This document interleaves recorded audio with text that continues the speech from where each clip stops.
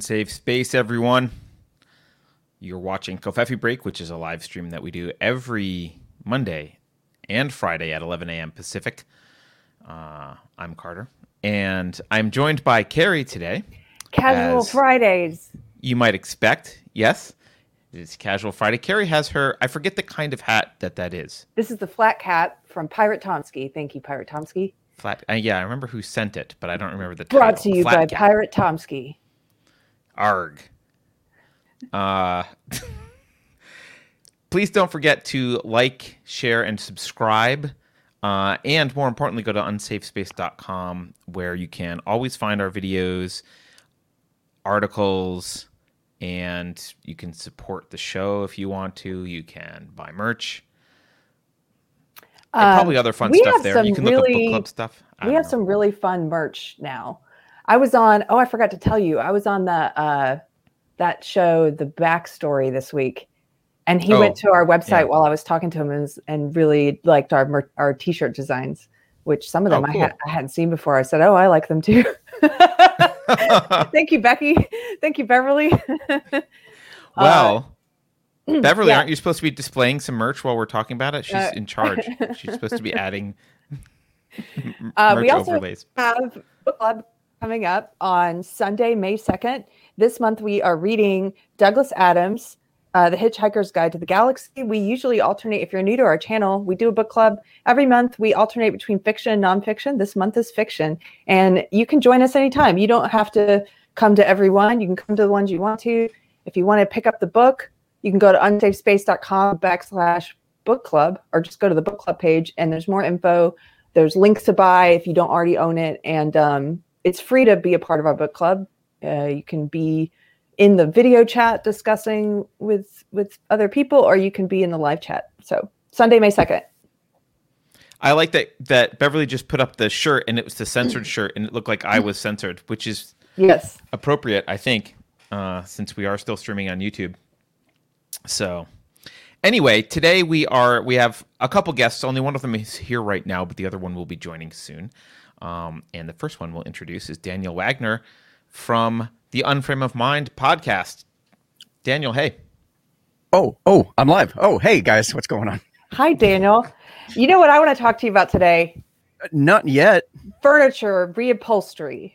I'm kidding. Carrie threatened that was going to be her conversation with you today. Carrie's like, what's the most dry topic we can possibly think of? There's golf, there's this hat I'm wearing, and then I'm just kidding. I love the hat. And then there's this upholstery of furniture.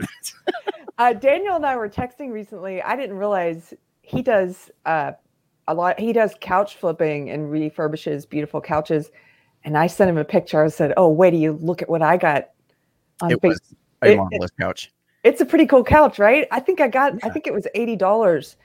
It was, and it was on Facebook Marketplace. It's a beautiful, one of those wooden framed scrolling, like Victorian looking couches it's just gorgeous. Marvelous. But yeah. Are you going to have a fainting couch in your new house? Yes, of course. Yeah, and there'll be a drawer full of pearls next to it. Smelling salts reviving you. I was working at Nissan last year. If you guys care to hear a short story, but basically, I was working at Nissan. Hated it. It's manufacturing work, mind-numbingly boring. And I have a creative mind, so I need to be doing something creative in order to just be content and happy. So we had the furlough during COVID, where I was getting paid literally more money outside of work, sitting on my butt, than I make at work. And I was like, you know what? This is an opportunity, once in a lifetime opportunity. I'm going to take it because, I talk to people all the time who are complaining at their job that they hate it. They want to get out. They want to do something different, and they never do. And I was like, this is a golden opportunity. So what I do, I collected the money for a while, but also started something new and made sure that, I had a way so that once it was all said and done, I could just go ahead and quit. And one of those things was flipping couches, oddly enough, not because it's a creative endeavor, but because it gives me the flexibility to be able to do what I want when I want. It's awesome. Flipping couches sounds like generally, or just like flipping couches, or are you like very, very narrowly focused on couch flipping? For now, it's mainly couches. I do some like other large appliances and whatnot. Usually it's high dollar items, but usually I can find tons of couches online. Like I found one that was free the other day, And the guy had it posted and it looks kind of okay. He said it just needs a little shampooing. Well, I got there and it looks actually pretty good. It had some minor repairs that needed to be done to it, needed a shampooing. And it was an electric reclining couch, dual reclining couch with a matching reclining chair. And I flipped it after, I think I figured I made $70 an hour just flipping this couch because I made like $550 on it. Got it for free. Like wow. I find deals like that all the time. And it's just a matter of just go out and just do it. You got to just be willing to get off your butt and just go do stuff. And you can have a life that you actually want. It's been so much better for me mentally anyway. Yeah. Couch flipping to me sounds like you're like Jesus in the temple, like going in and flipping this couch over and I'm flipping this one over. Right. If I'm anything, I'm Jesus in the temple. That's for sure. It sounds like a workout or something. Actually, it's not a bad idea. I feel like could this be made into a reality television show like Couch Flipper? Oh, yeah. Look, if anybody's going to make it one, it'll be me. It'll be entertaining for sure. No, that's just kind of one of my sources of income. And oddly enough, I know you guys are still on Facebook, but I had to stop using Facebook because it was such an abusive relationship. And part of my model is I'll find free couches on Facebook Marketplace. So when I'm having opinions on Facebook and they don't like them and they block me for them, well, suddenly for 30 days, last November, I couldn't do any sales because I couldn't contact anybody through Messenger. And it was having a huge impact on my source of income, or one of my many sources of income. So I'm like, you know what? Screw you, Facebook. I'm out. The only post I have on there is a breakup letter to Facebook. And then my description, it says I sell stuff. That's it. Wow. That's all I use it for now. A breakup letter. I like that. Yeah, definitely. Right. Pretty cool. I've noticed that if you have a pickup truck, your perspective on the world changes because there are so many cheap and free things, especially large items that people don't know what to do with or don't want. And you basically just have to be able to go get them. And if you don't have a pickup, you can't go get them. This is true. As someone who's only ever owned a pickup truck, it also means that you sometimes have impulse control issues because you're like, yeah, I could pick this up, pick that up right now. Is your garage stacked full of stuff? And oddly enough, the number one vehicle for millionaires is a pickup truck. So just, take that with a grain of salt. But no, matter of fact, I had picked up some fencing panels for free from somebody. I got like 17 of these pre-built fencing, sections.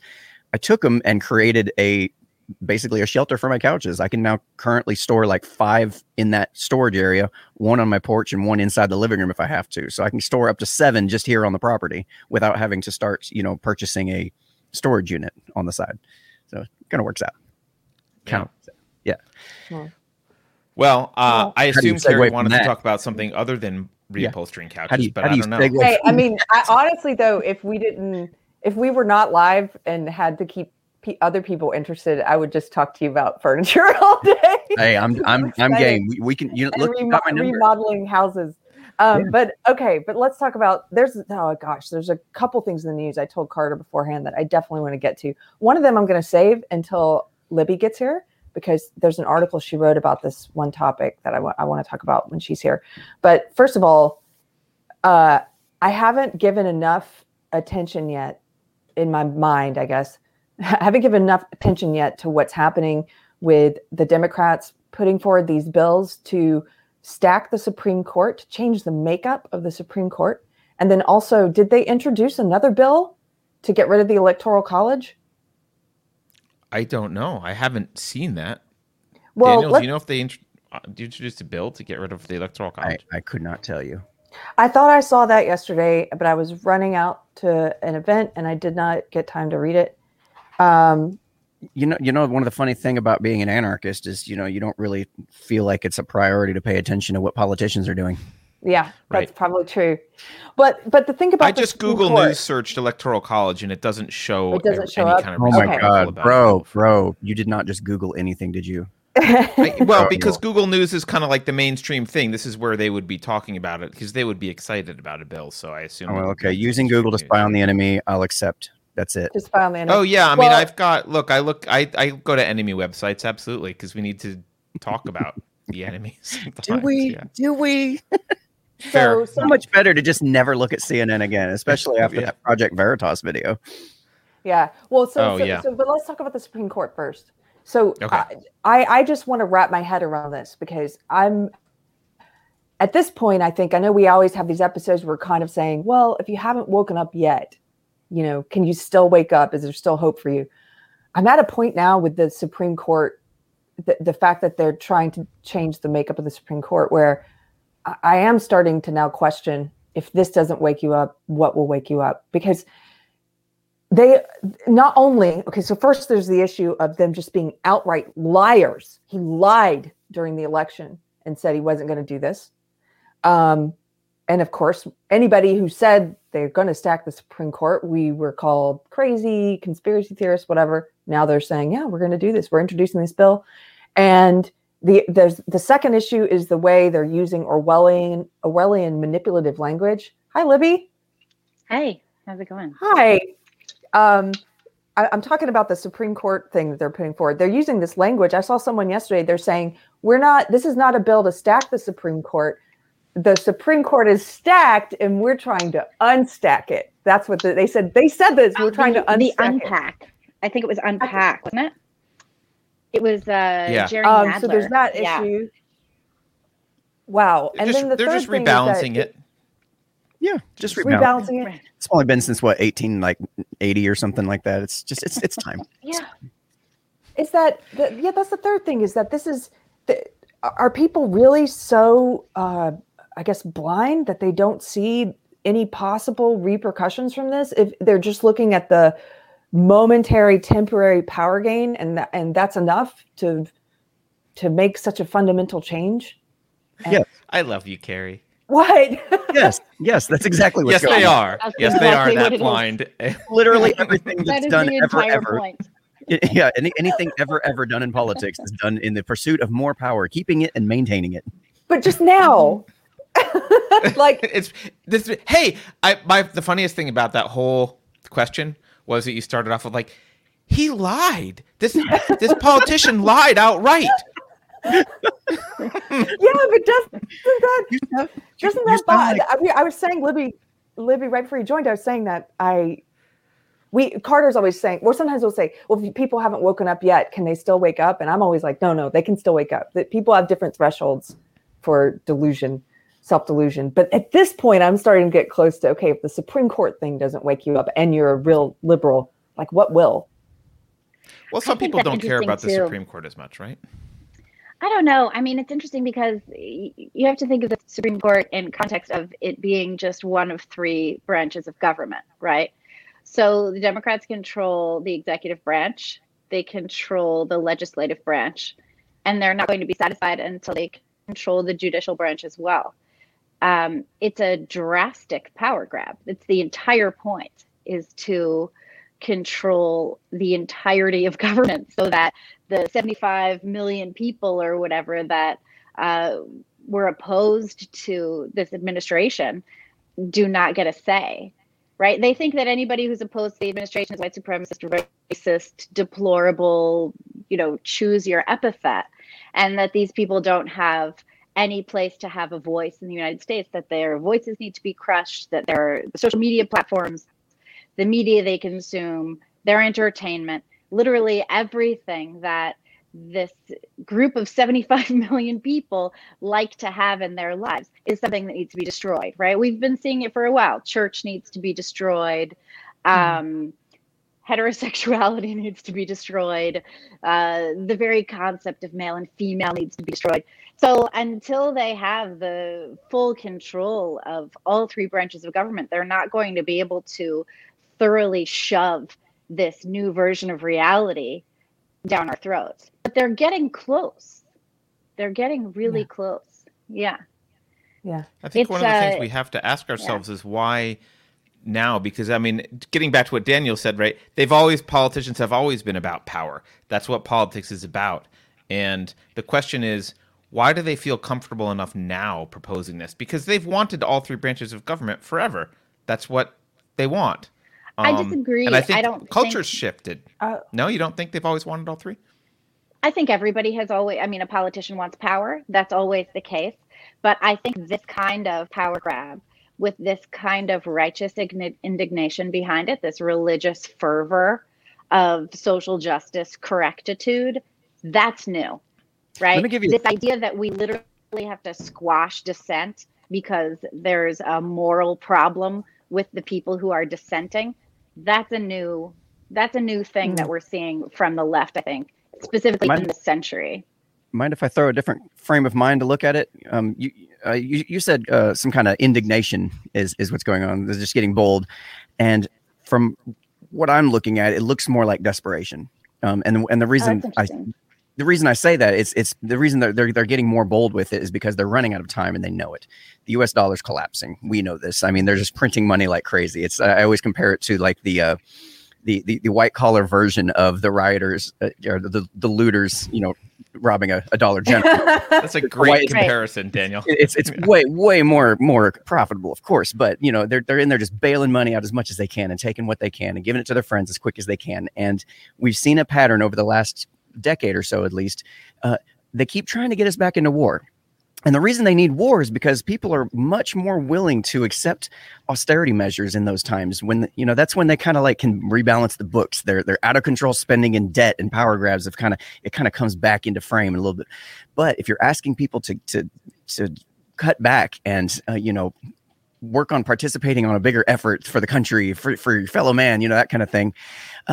If there's no major war going on, if there's no major boogeyman, well, now they're running out of things to call boogeymen. People are wisening up to this. We've got a not insignificant portion of the population looking at COVID and looking at whatever the race war, whatever new thing they're throwing in front of us, and they're running out of boogeymen to put in front of us because we just keep knocking them down. We just keep looking at them going, yeah, I'll take my chances over here. I'm good.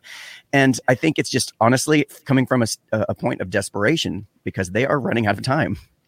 That's why we have sanctions back against Russia, so we can start sending Russia. We can pull attention from China, which is actually a much more dangerous, I think, adversary. That's why, Biden is going back into this Iran deal, being like, hey, actually, why don't you make some nuclear weapons? That's a great idea. Then we can be angry about that. But the printing money thing, too, is interesting that you bring that up because, of course, isn't that what happened in Weimar Germany? Is the it happens in every late stage. Right. Yeah. But they Venezuela, started printing money Weimar like Republic. crazy. Yep. And the thing is, they've spent all this time completely annihilating our educational system. So everyone knows what critical race theory is. No one knows the history of pre-World War II Europe. And we should probably know that if we want to, say, avoid massive genocide and dictatorships. Yeah. Well, by the way, and they've only learned half the lesson from the 20th century, right? They've learned fascism is bad, but not Marxism. Textera agrees with you. She just gave us a super chat and said this is exactly why there is warmongering going on right now with Russia. Yep. I mean, we knew if Hillary Clinton was going to be elected, she was already rare and ready to go to war with Russia. Like they need it. They know they need war. And how many times have we tried to go to war with Syria? Like, ooh, that evil guy over in Syria is doing things to his people, even though it doesn't make logical sense to anybody who's thinking about it. People are like rising. I think people are getting smarter and they're getting dumber at the same time. It's such a weird juxtaposition in just interacting with people online. It's like some people really get it and some people just really, really don't. And back to Carrie's concern about, is it getting too late for people to wake up? I mean, there is a certain point when the ship is sinking and you just got to go ahead and just leave the people behind that because they're refusing to come along, I mean, I hate it for them, but that's like Carter's house on fire analogy. He often says or has said before that the house is on fire and I'm still running in trying to pull people out that don't want to come. And he's busy digging a trench around the house. Yeah. I just imagine somebody sitting on the couch in the middle of the flames. Hold on, after this round. I'm like, get out of here. Right. It's a little bit warm, but it'll be fine. I think the thing too is that people are forgetting that our rights are sacrosanct. It's like it's hard to look for us, right? We look at the U.S. and we say our rights are being squashed in this area, and this area, and this area. And what you're seeing on the left is people saying, well, there are things more important than our rights. And that's I don't think they know what rights are. Are they forgetting or have they just never been taught? Yeah. I don't know. I mean, a lot of people in my family are leftist. my mom, for example, we argued about the Supreme Court this morning. She's incredibly intelligent. We disagree. And when we disagree, it's fine. And then, we go on to talk about whatever's going on with my brother's dog, That's great. But yeah. But it wasn't always the case. That was not the case during the election season. And everybody is so sure that they're right, that there's no room to have a conversation. That's, I think, a huge part of this. I don't think Americans are stupid. I think Americans are really bright. I think, this lie that we've been told that the middle of the country, et cetera, is stupid is just, it's a lie. The problem is that we're not having any sort of functioning discourse. There's no functioning discourse at the highest level of government. There's no functioning discourse in media. And I'm in media, right? That's my whole job. And there is no crossover. Mm-hmm. For the most part, the people that read the Times, they're not going to read the Post Millennial, which is where I am. They're not going to read Reason as well. That's different than it used to be. And Lord, if you want to challenge, try listening to guys like Jimmy Dore or David Pakman, like they have, and try to actually challenge the opposing argument. And I find more people on the right actually do this. They do at least listen to what the other side's saying and trying to understand where they're coming from. And the left doesn't. They just kind of shut them out. Echo chamber, la la la la la, fingers in my ears. It's not all of them, of course, but there does seem to be a general trend I've experienced. Do you really think they believe that? Go ahead. Go ahead. No, I was thinking about that this morning.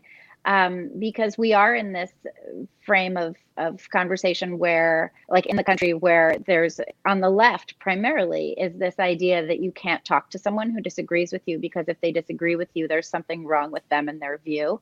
And this goes back, I think, to the 90s when I was in high school, and there's this idea emerged, if you're racist, I can't talk to you, right? I remember very distinctly a friend of mine telling me about a friend of his in college, and he was hearing his friend who was, I don't know, from somewhere in the South talk about, where I've never been, but hearing someone in the South talk about, their views on race. And my friend was saying that his impulse was to say to this person, shut up before I have to hate you, right? Because you are espousing some sort of racist view. So that idea, I can't talk to you if you're racist, right? If you're expressing a view, became, I can't talk to you if you're expressing a view that I disagree with. And that is where we are. In the same way that the lessons of the civil rights movement have been applied to every other rights movement, even though they don't actually apply at all. It's all a completely different. Civil rights is a huge achievement in American history, but it doesn't apply to every single rights movement. It's all sort of different. And that's where we landed with this idea. It's like, if you're racist, I can't talk to you, is now, if you disagree with me, I can't talk to you. And it does come from the left, and it does come from a place of moral superiority, because after they destroyed religion, after they destroyed the entire concept that morality comes from someplace else, they had to create a new place for morality to come from. And this is what we have. It's like you always say, Carrie, it's a religion. Yeah. Yeah. Don't you think, though, that this, if I, as an atheist, I do think that the tearing down of religion has had negative consequences, primarily because it wasn't replaced by anything coherent. But, I see what you're saying, but I see this as inevitable repercussions that happen. The more irrational the philosophy becomes, the more religious it's clung to. So when it was just a little bit of leftism, it was mildly irrational, but they were still mostly rational. So they mildly didn't like disagreement. But the more irrational your beliefs become, the less you can handle. You can't tolerate disagreement if you don't have a rational argument. And so I think what you're talking about is just a slow march of the left from slight irrationality in, several decades ago to increasing irrationality, and to the point where now there's a legitimate reason why they can't talk to other people. There's two that I can think of right off the top of my head. One is their friends, they have a guilt by association problem. So if I talk to the person, suddenly I've talked to them and now I'm the bad person. Right. And the other main reason is they have no arguments. They can't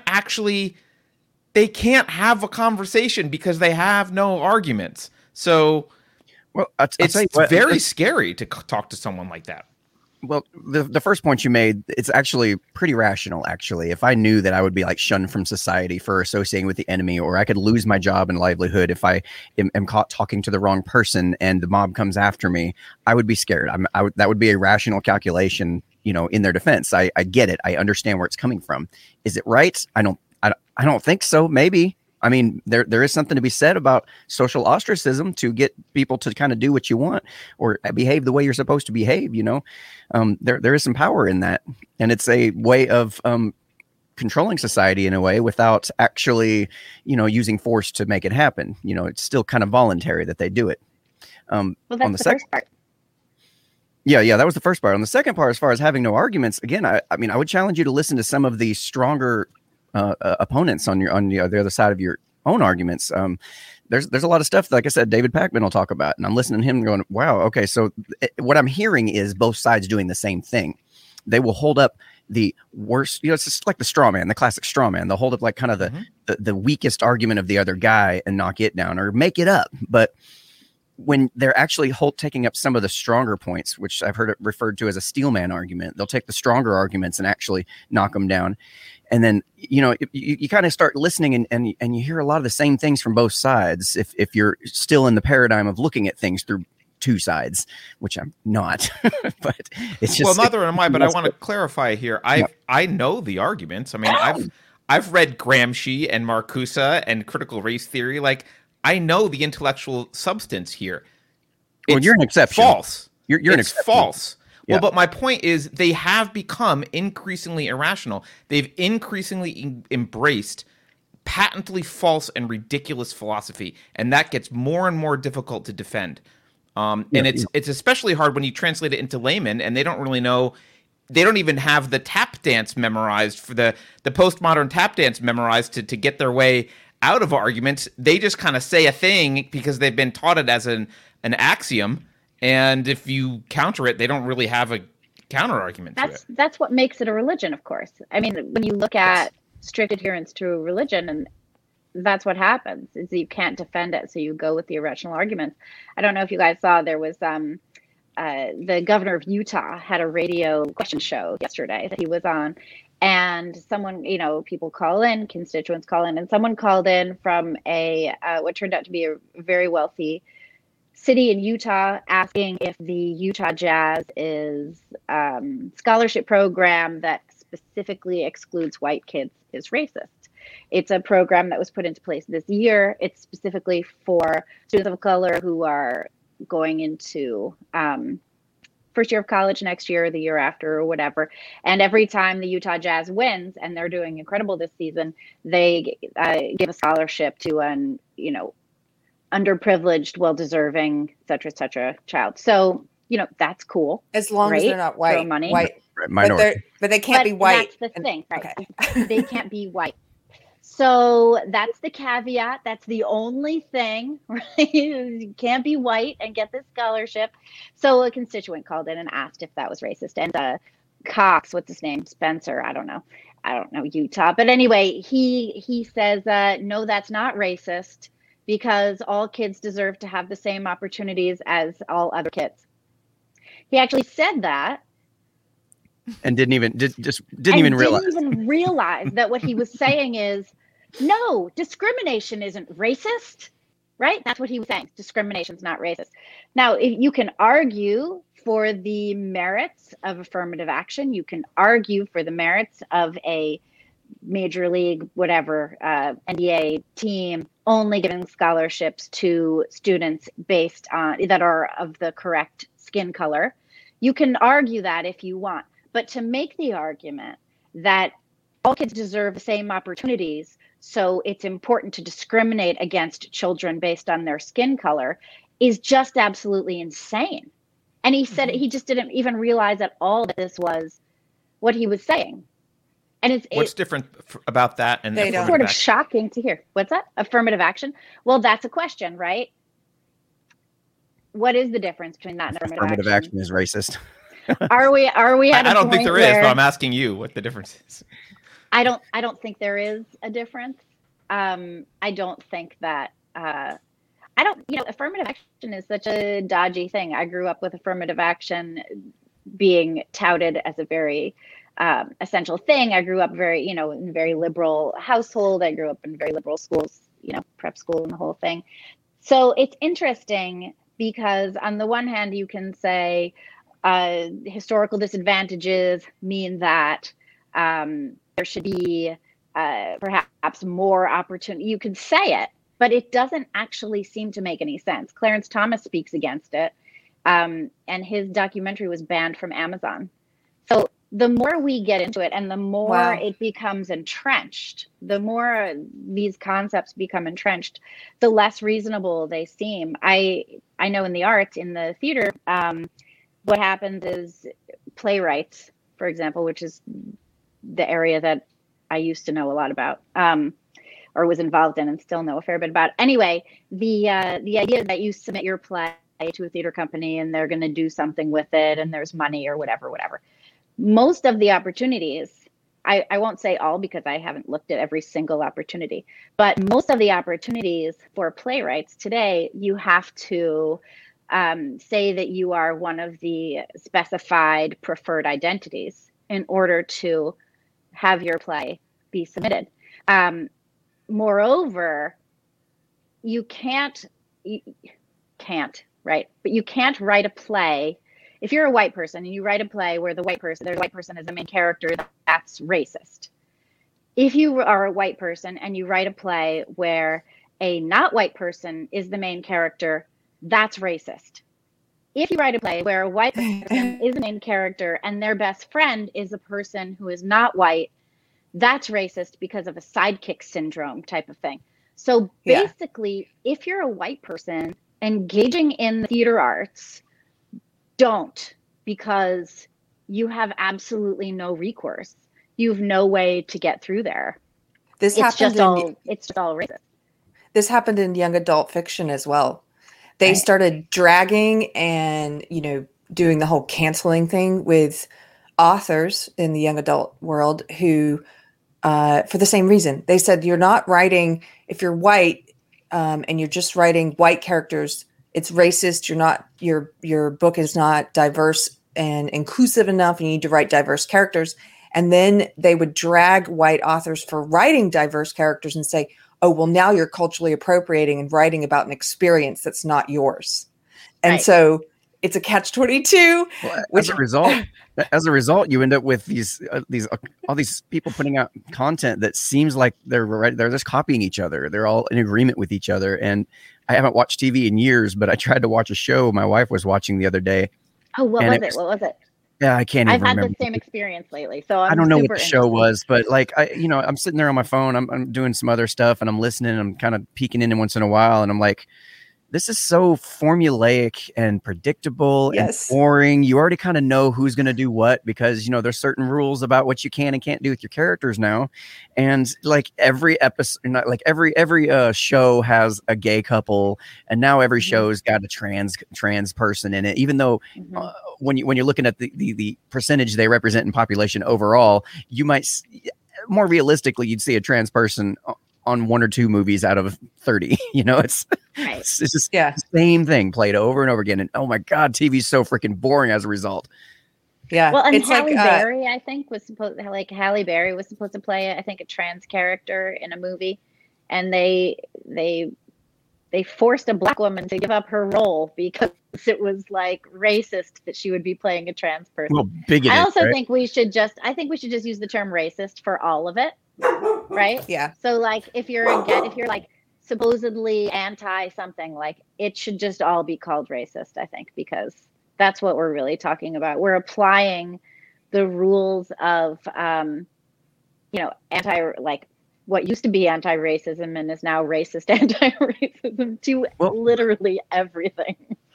Now, I've created a term for this very thing, this profession, this being able to kind of see everything as, through these races, everything's racist lenses, or you just want to be offended by everything. And we have a segment, my co-host, Anthony, we'll have a segment called the Phobismist, and it's made up of phobe, ism, and ist, and it's a profession.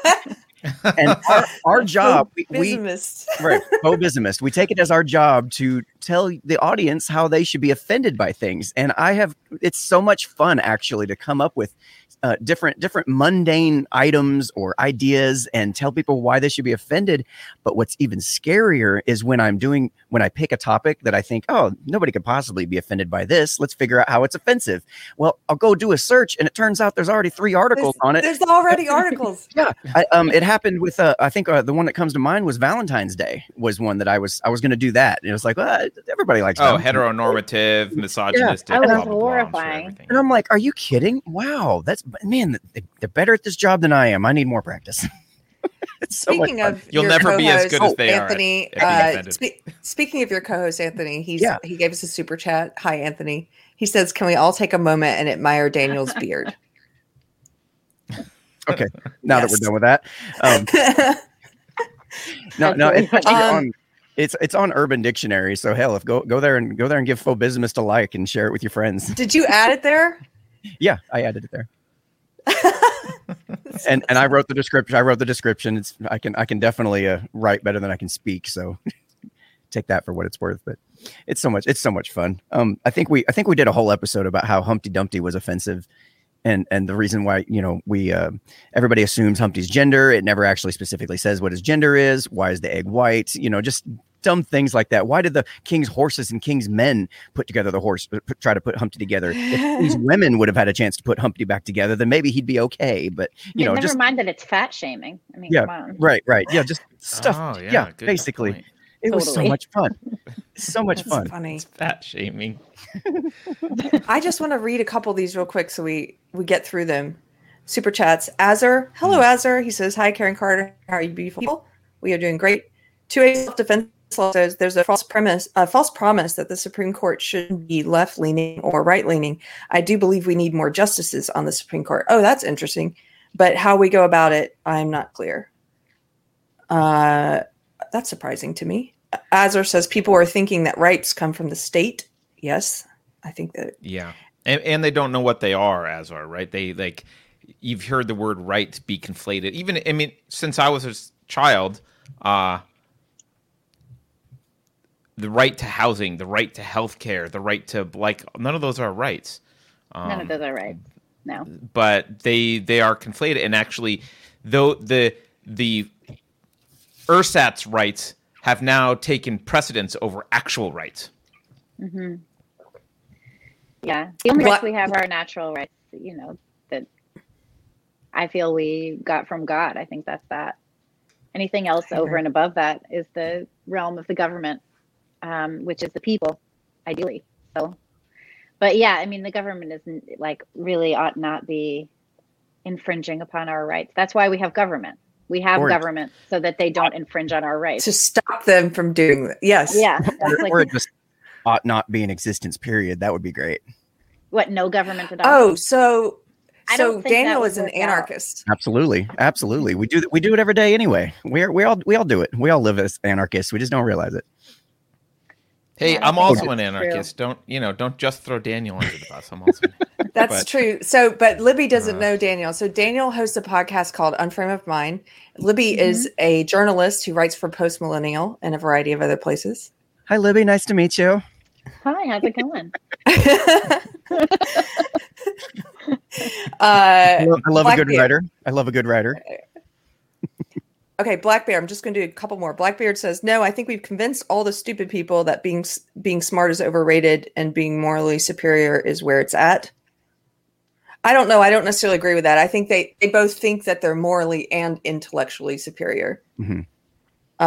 Well, the truth is, I agree with you, Ebby, that the flyover states are not dumb, but we do have a particular problem in that the elite institutions do tend to, higher IQ people do tend to gravitate to elite institutions, and the elite institutions are leftist indoctrination camps. And so it's not necessarily a function of them being smarter that makes them Marxists. It's the fact that being smarter increases the likelihood that you go to Harvard, and that makes you a Marxist.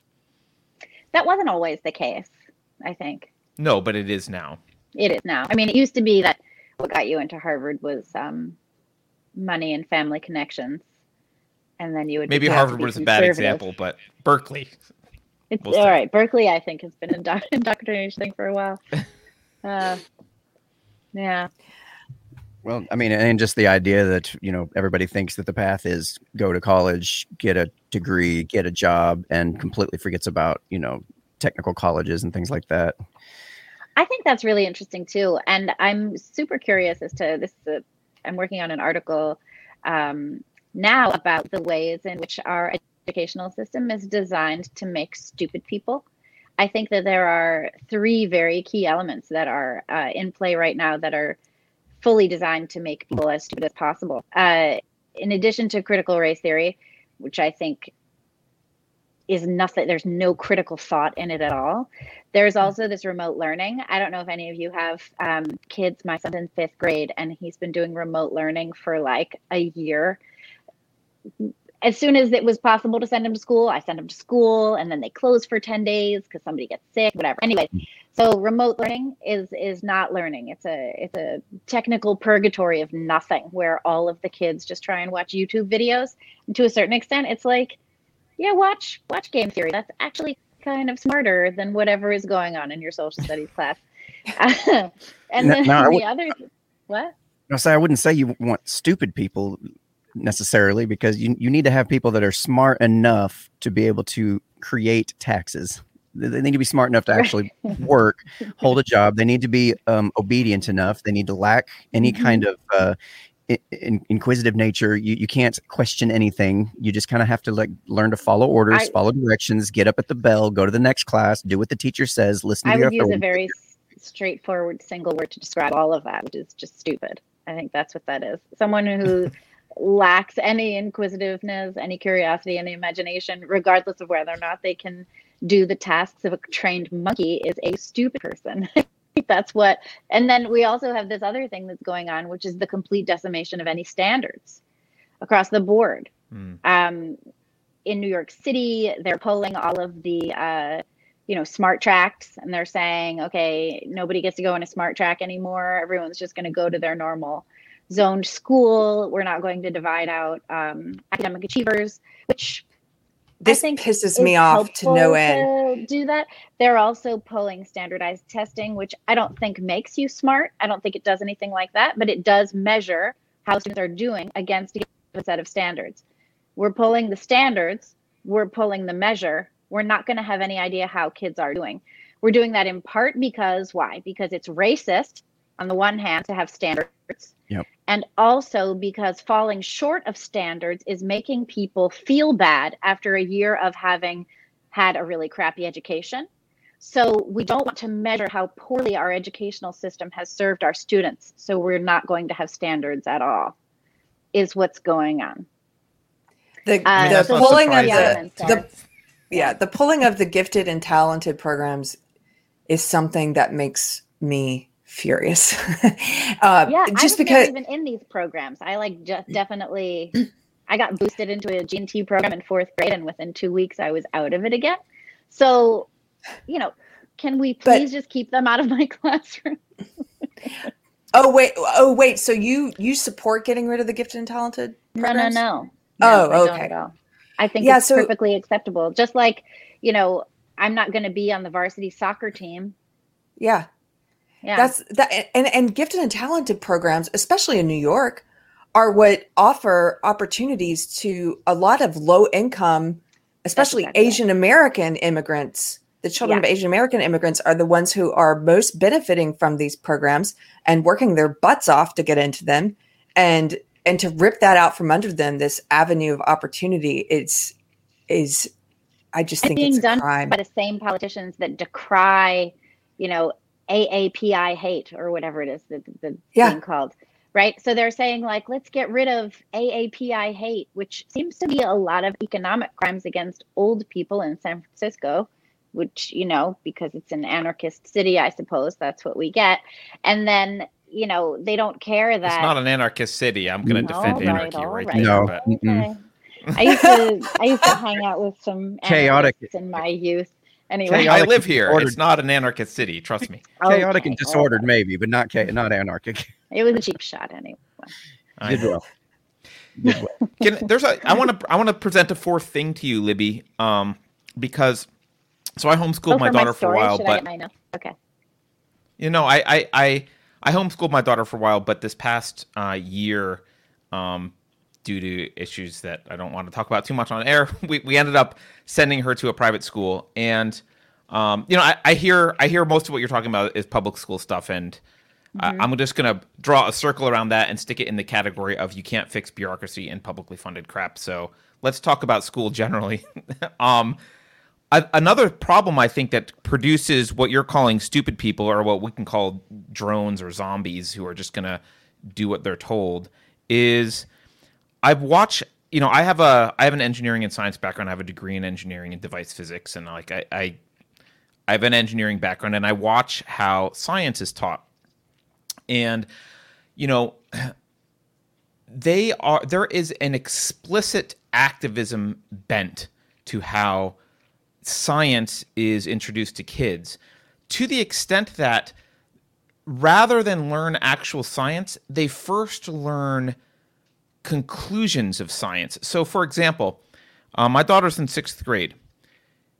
She's done a unit on climate change. She's doing units on climate change and that kind of stuff right now in school. Now, those are incessant. I don't think they do anything else. Well, a 6th grader doesn't know chemistry. She hasn't been taught. I mean, I've taught her some chemistry and some basic, this is what an atom is, a molecule. But at school, no one has taught anything about chemistry, fundamental physics, like thermodynamics.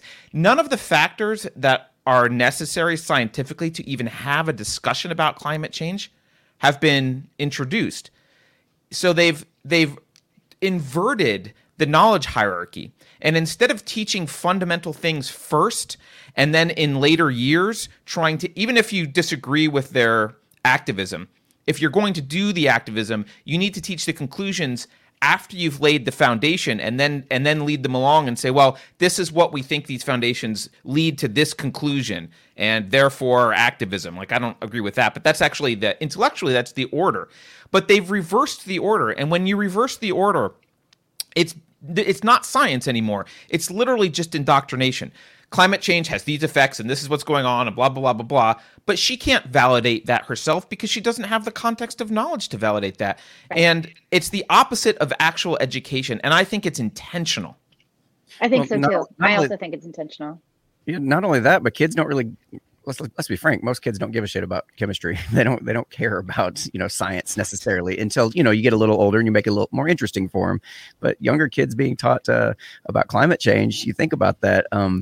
They're very interested in surviving and living.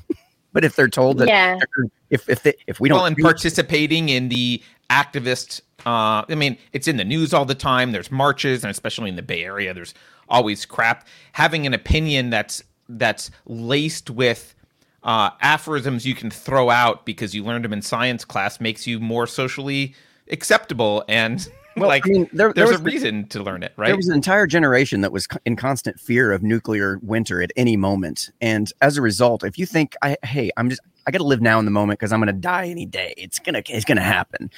You don't tend to start thinking for your long-term, survival and making sure you save for the future, and you don't think about your future self anymore because as far as you're concerned, that person doesn't exist or won't exist. And I think we're seeing the same thing with the climate change type propaganda is well, we're going to die in 10 years. So, I can imagine there's going to be an entire generation of kids again that are so scared that they're going to die any day that they're not going to even consider the possibility that they could make it beyond that point, That's Extinction Rebellion. That's these people who are I'm not going to have kids because we're all just going to die in 10 years.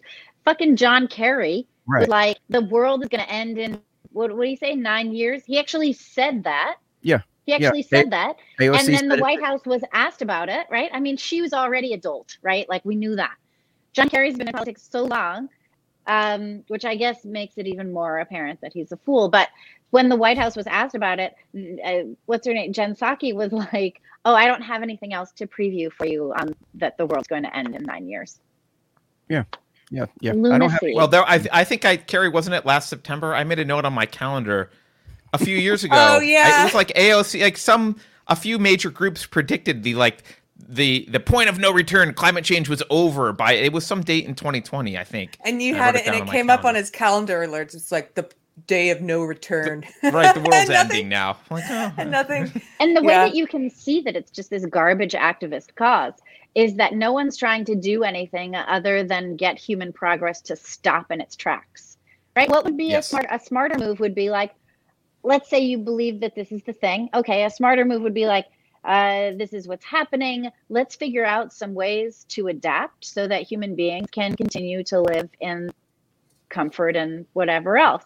But we're not looking for any measure of adaptation. We're just trying to stop everything, stop producing oil. We're not looking for like a new fuel source that would be both more powerful and cleaner and all. Oh, well, I guess actually we had one, right? And the same people who were terrified of nuclear winter put a stop to it because they were so terrified, even though no one died from nuclear power plants. And people die from, we have like all kinds of other things happening all the time, like the coal plants have right. Yeah. There's deaths from coal plants and coal miners and all that kind of stuff. I think I want to really underscore what you're saying, because to me the thing that betrays the motivation of the environmentalist movement is the right question to ask is the right perspective is, we are about human thriving. How do we make sure humans can continue to thrive on the planet? And that's a legitimate question. How can humans continue to thrive? But that's not the perspective they take at all. And they have no regard for how the proposals, especially energy proposals, impact the poorest people in the world. There are people, burning wood inside their small thatch roof places, like inhaling smoke. Like there's people who don't have refrigeration. All that stuff is made, like it's cheap energy that makes life possible for humans. And the people in the first world country who have their iPhones and can flip a switch and turn on the lights and open their refrigerator and have it stocked full of food from various places around the world and preserved, and can go to a place and get medicine that's been cryogenically preserved or needs to be refrigerated or whatever, they have no regard for the people who are living without power, electricity, air conditioning, basic medical supplies, all the stuff that energy produces. Like energy is necessary for the first world existence, and we just don't seem to care. Mm-hmm. Well, and it also has lifted people out of poverty worldwide. We have like a much higher bar for what poverty is than we used to have. So as we do better, we just continue to raise the bar. Actually, so the Post-Millennialists, we're a Canadian publication. I'm in New York. I mostly cover American stuff. But it's interesting because I was talking to our political editor the other day, Nico Johnson, about why Americans aren't more interested in what's going on in Canada. So Canadian politics, it turns out, is fascinating. The whole Canadian social situation is really like intriguing. They have lockdowns and curfews at 8 p.m., even though less people have had coronavirus in the entirety of Canada, I think, than have died in New York City. Probably. I don't know the numbers, but that's probably true. So I'll just throw it out there. But anyway, I was saying that mostly the reason Americans don't care about what's going on in Canada or literally anywhere else is because we're at the top of this pyramid and we just tend to look up. So the more I thought about that idea, we do just keep looking up at what our most crazy expectations could be. And we hate ourselves for not meeting the expectations in our fantasies. Yeah.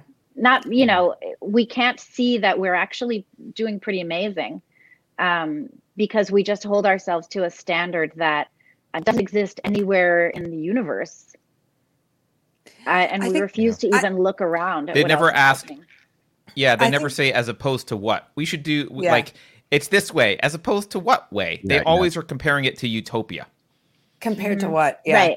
Right. I also think there's on the one hand, we hold ourselves to a high standard, but on the other hand, there are a lot of individuals who don't hold themselves to any personal standard. I've been having this conversation a lot with my fiance because he's someone who's very concerned about recycling to the point where I feel I've modified some of my behaviors because, especially if even when he's not with me now, I'll be like, no, I don't need a plastic bag because he's in my head now. I'll carry it in my hand. I know I'll be like carrying all the groceries in my hands if I forget. But he doesn't use plastic bags. He doesn't use plastic straws. He has one of those metal straws with a little brush that you clean it out. That killed someone, right? You know that there was a woman who was walking while, totally. She was walking. She was like drinking her Starbucks with a metal straw. She tripped and fell and was impaled on her straw. No, I'm sorry, I laughed. That's awful. It's so metal absurd, the idea that could kill someone. Metal straw. But you found one example. You found one example. It is the literal only example. But my point is this. I think they need to be regulated. I just want to throw that out here right now. Clearly, regulate those metal straws. Regulate them. No, look, there's just. But here's my point: walk and use a metal straw at the same time. That's just got to be the. At the same time, and there's definitely needs a warning label. Carry on that shit. Yeah. Straw with a warning label. Well, you got to get a license for his straw. He has a little pouch. Here's the thing, though. He will talk to people, leftists, all the time, who on the one hand will say all these lofty things about climate change, and they want government regulation, and they want the government to tell us what we can't do. But in front of him, they give no mind to multiple plastic bags, multiple plastic straws, all these things that he notices because he tries to live a principled life, and this is very important to him. So he is very conscious about recycling. And so he's made me start noticing it more. And I'm like, yeah, why aren't you doing something in your personal life if you're going to say that the government needs to regulate things, for climate change, but in your personal life, you don't? Yeah, that just goes right back to what we were talking about with the people who, tout this climate change shit. They're still buying properties on the beachfront. They're not trying to move away inland. We're all going to drown in 10 years. And like, dude, move to Ohio or something. Get away from the coast. No, they're actually, probably just using this as an excuse to go ahead and keep controlling people like everything else is. Yeah. Well, the Great Reset stuff, if you read about what the Great Reset was originally trying to do, they were trying to use climate change as the impetus to convince people to massively overhaul the system and implement what they're calling stakeholder capitalism, which is not capitalism. Am I sorry to interrupt? Am I the only one that's waiting for James O'Keefe to come out with like a video showing somebody actually saying this? You don't need to. They wrote a book. No. Like Schwab. Yes, the plan is still. The plan is still in effect. We're still doing that, by the way. What was wild? They've changed. They've changed. They're very explicit about it. They want to use COVID because climate change didn't work. We weren't convinced enough. We weren't freaked out enough about the catastrophe that is climate change. But COVID, we seem to be really freaked out about. So they're going to try and leverage COVID. And you don't have to have James O'Keefe. It's the weirdest thing. It's like a conspiracy theory that isn't a conspiracy. You just go to the website and read everything they have to say. They're very open about it. You know what's wild about that? So no, go ahead.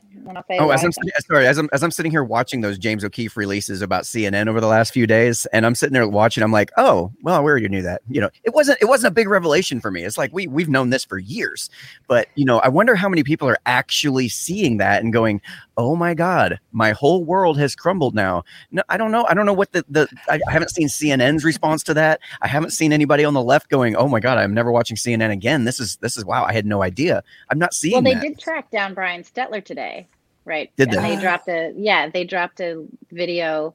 That's what I was working on, was that story. That's why I was late to the podcast, as we were getting that little story out about that. But yeah, Project Veritas journalist went to, I don't know if it was Brian Stetler's apartment building or what, to New York high rise. And he was like, what do you think of this? What do you think of this, Brian? And Brian Stetler was like, I feel really bad for you. And the guy was like, why? Didn't Brian Stetler say, I feel really bad for you? Didn't do the Mark? No, I'm joking. Oh, no, Mark Dice. What he said was, I feel really bad for you. I feel really bad for you. Oh, no, Mark. There's a comedian named Mark Dice. I think he's a comedian. He's a commentator. Yeah. Libby, you have to go check out his Brian Stetler videos, because all he does is take Brian Stetler and then redub it. And he has him say exactly what he already said. He doesn't change what he's saying. He just does it all in a high-pitched voice. It's so funny. Well, the thing with the Great Reset, though, is so after the Time magazine story broke and after the World Economic Forum was so explicit on their website, we started running some stories about this Great Reset thing. Joe Biden seemed in favor of it. Justin Trudeau in Canada was all in favor of this Great Reset. They were all talking about it. We would publish stories about, this is what the Great Reset said. This is what, Schwab at World Economic Forum said. And we were getting fact checked. And we were like, wow, this is what it says. This is a news story about some news in Time Magazine. Like, you didn't fact check Time Magazine for saying that the Great Reset is real when they ran their whole beautiful story on it. We were saying it's real and it sucks. And we were getting slammed for that. It was really fascinating to watch. False. It does not suck. Yeah, that's been objectively. The science shows it does not suck. It does not suck. That's a hell of a yeah. By the way, speaking of fact checking, you're reminding me of something. I just saw this the other day. I don't know if anyone's. PolitiFact checked this. This quote goes around: 56 million defenseless people rounded up and exterminated in the 20th century because of gun control. So people make this argument that all these authoritarian regimes start out by banning guns. PolitiFact facts checked it and said it was false because it's just a theory that they needed to ban the guns before being authoritarians. We can't prove that the banning guns was necessary or helps lead to authoritarianism in any way. So don't share that meme. It is false. It's false that apparently disarming people is important for authoritarians. It's just the general sliminess of it all.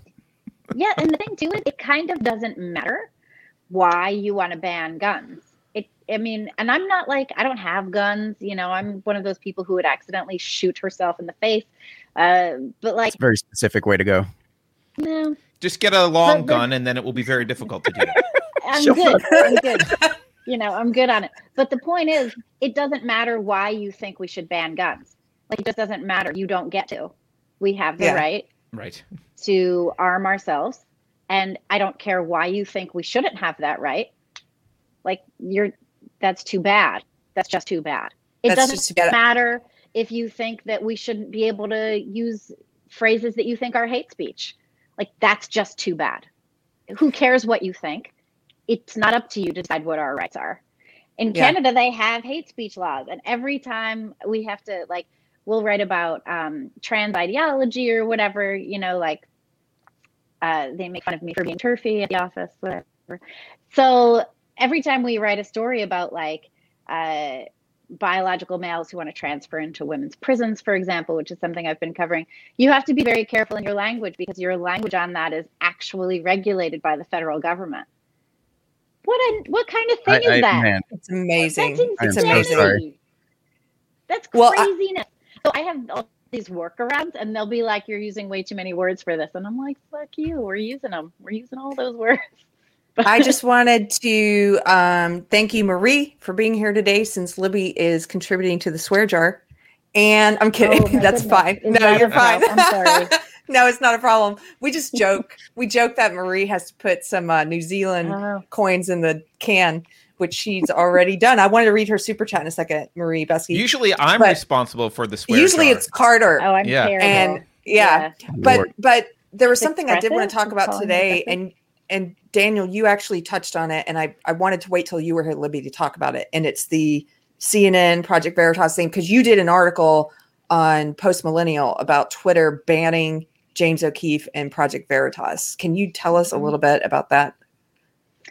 Yeah, so they banned James O'Keefe and Project Veritas from Twitter. Wait, both accounts? Yes. I think they banned Project Veritas a while ago, I think. And it was temporary. I don't remember, but O'Keefe got banned yesterday and he's going to sue. They said that he violated rules as to, I think, something about having too many accounts. I actually forget. They used the spamming excuse, which they used with Cameron Pasha. Yeah. Right.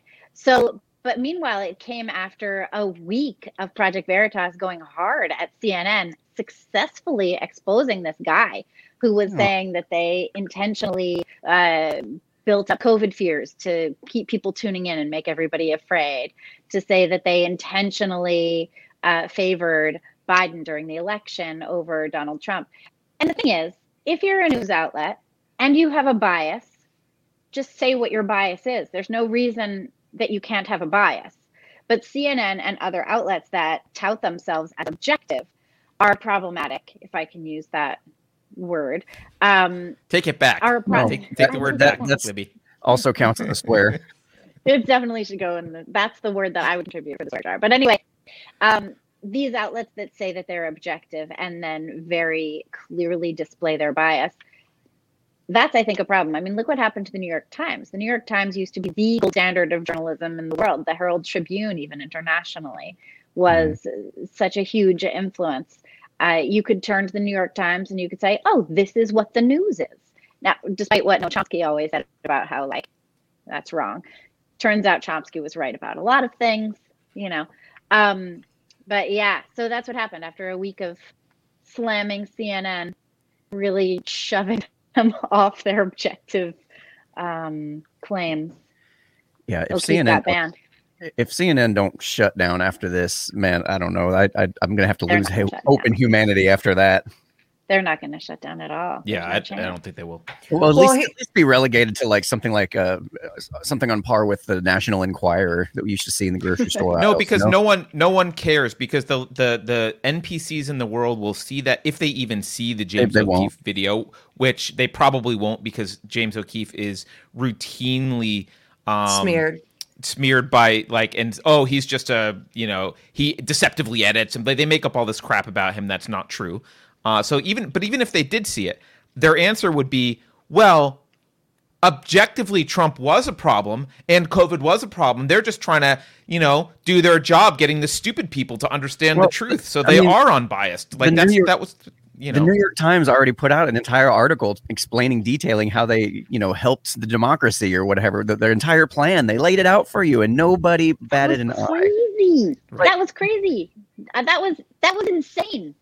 When I read that, I wasn't shocked. It was like, oh my, you're saying it. You're saying it out loud. Yeah, that's you're proud of it. Yeah. It's like the Great Reset. They say it out loud. Really have to, and how many people read that and went, yeah, okay, I get why they did that. I agree with that's I would have done it too. Yeah, definitely. Great idea, guys. It's like, whoa, that's chilling. That's chilling right there. Amazing. Yeah. It's like the Great Reset. They say it out loud. They're not afraid. And CNN can say out loud on hidden camera, we manipulate our viewers. We try and scare them. That's what gives us views. They can say out loud on hidden camera, Russiagate was a big nothing burger, which Van Jones said on another Project Veritas video. Here's the thing, like you said, though, this is what blows my mind. Oh. I was on Twitter yesterday talking about this with Jangles. He's the social justice warrior who we've had on the show before. I like Jangles. Despite I think his ideology is evil, I think he is a very good person. Actually, Libby, we're going to see him this weekend at the Better Discourse Conference. Oh, right. We'll be in Wisconsin. I'm seeing comments said it was Time Magazine, not New York Times. So, my apologies. It was Time Magazine. I get them confused. And I think there was also a thing in the Washington Post. This was interesting too. So prior to that expose, it was Time Magazine. Prior to that expose, the Washington Post had written a story saying that people had been getting together on Zoom calls to talk about the worst case scenarios for the election season and what that would look like. And then a bunch of conservative outlets ran stories, and this was like earlier in the fall, ran stories that were like, oh my goodness, all these people are getting together to figure out how, all these leftists are getting together to figure out how to, take control of things in the event that Trump wins or doesn't leave the White House or whatever the various scenarios I remember were. that. Yeah. Yeah. Mm-hmm. And all the big tech companies were like, and fact checkers, no, that's not true. No, that's not true. Weren't these just the same people that then Time reveled in? Wasn't it the same? Yeah. Weren't they the same group? Yeah. Yeah, but so they don't. They're trying to control the election, and they're like, no, they weren't. And then later they're like, hey, we were trying to control the election. You guys. Yeah, they just admitted it. Yeah. Well, they don't care. I want to come back to this. It's so crazy to track this stuff. Yeah, they don't. This conversation I had with Jangles yesterday, though, this is the epitome of why some of this stuff, I guess, doesn't matter. Is what he said was that it's Project Veritas. Why would you trust them? And that's part of that smearing that you're talking about, Carter. And what I don't understand is I don't care what reasons you have for not trusting Project Veritas. Do you not trust your own eyes and ears when you look at footage of the CNN producer saying we put the COVID tracker on there to scare people. Doesn't that doesn't sway? Yeah, they trust their own eyes and ears when it's Chauvin with his knee on the back of George Floyd, on his neck. They trust their eyes and ears when they see that video because it's coming from the right sources and it's telling the right narrative. Yeah, it's coming from CNN. So we know that that's real. But they can read like that timepiece you're talking about, or they can read all this stuff about, we're going to try and, what's the word they use? They didn't say we stole the election. We fortified it. They can read that and they still don't trust their own eyes and ears. It's almost like it doesn't matter. You can put stuff out in the open. You can put the Great Reset stuff out in the open. And I don't know. I mean, at some point you also have the problem of not diminishing returns, but what's it called when you're so invested in something, sunk cost fallacy. When you're so invested in a particular narrative and you've been in it for so long, the amount of work it takes for you to go back and try to reevaluate literally everything you've learned up to this point, it's daunting. And a lot of people already don't have enough time to sit there and study the news. And I'm just trying to, in the defense of people who kind of follow this stuff is, it is a lot of work to go back and try to relearn everything now that you learned what you already know is a lie. The easier path. Fascinating though what you're saying, because the easier path is just let's just keep going down this path, because I honestly can't afford at this point to go back and try again. I've already got too much invested in this. Yeah. My social circle's invested in this. My family know me because of this. I'm going to have to. You got to face some tough decisions to be able to make a 180-degree turn like that. You could get divorced as a result. Well, sure. Exactly. The problem is, that's interesting. I was told by that's a totally different long story. Anyway, what you were saying about people having to make a 180-degree turn and rethink everything that they believed that they knew. What that means is that you're not thinking about why you believe what you believe all the time, which is, of course, what you should be doing. When I used to have a theater company, our mission was to create art for non-fascist living, which meant to examine at every turn our most fundamental beliefs so that we could rule our ideas and not be ruled by them. Well, we all know there's a big difference between what people should do versus what people do. Right. But how, I'm constantly questioning, what I think I know. So, I write and edit for a conservative news platform. We make no bones about the fact that we're, center right. And at the end of the day, I think about, I don't intentionally even think about it, but like my mind moves to, what did we cover today? Let's examine all of these things. What do I think about these things that we covered? And I try and understand what we're doing, constantly trying to understand what we're doing, what we want to be doing, where we're going, all of that. But it's so important to constantly think about what you think you know, try and understand why you think you know it, and examine those foundations so that you're not stuck in a situation where everything you thought you knew was a lie. Because you're always examining, you're always understanding, you're always reflecting. When I was in high school, I had this teacher who was actually more of a professor, this guy, Peter Renka, and he was very insistent that we live an examined life, that we're constantly thinking about what we're doing and why, that we're thinking about our impact, that we're thinking about the kind of person we want to be, that we're weighing our decisions against, a moral framework, and trying to understand, what it is we're doing and why. Man, if we all did things the way you're describing, man, we would be so much healthier from a mental standpoint if we just did what we were supposed to do, what we should do. So we would probably be a lot skinnier society as well if we all did what we're supposed to do. Obviously, we'd probably be a lot more wealthy as well. So I mean, sure, but I get what you're saying, and a small percentage. This is what I'm talking about in terms of the complete decimation of the educational system. Right. If we don't have a decent educational system, no one will ever do this. And it's so painful, as you said, to turn away from what from your entire belief structure. I don't know that it's an educational system problem, though, because every time you don't examine, every time you make that choice where kind of fundamentally your free will kind of fundamentally boils down to a choice about whether to think of something that's presented in your mind or evade it. And there are times when evading is the right answer. Like I'm busy flying a plane and I just thought of, some cool new song I want to write. Evade is good. Like postpone, evade. I'm in the middle of flying my plane. Think about that now. Well, you nailed that. You nailed that example. That was well done. That was perfect.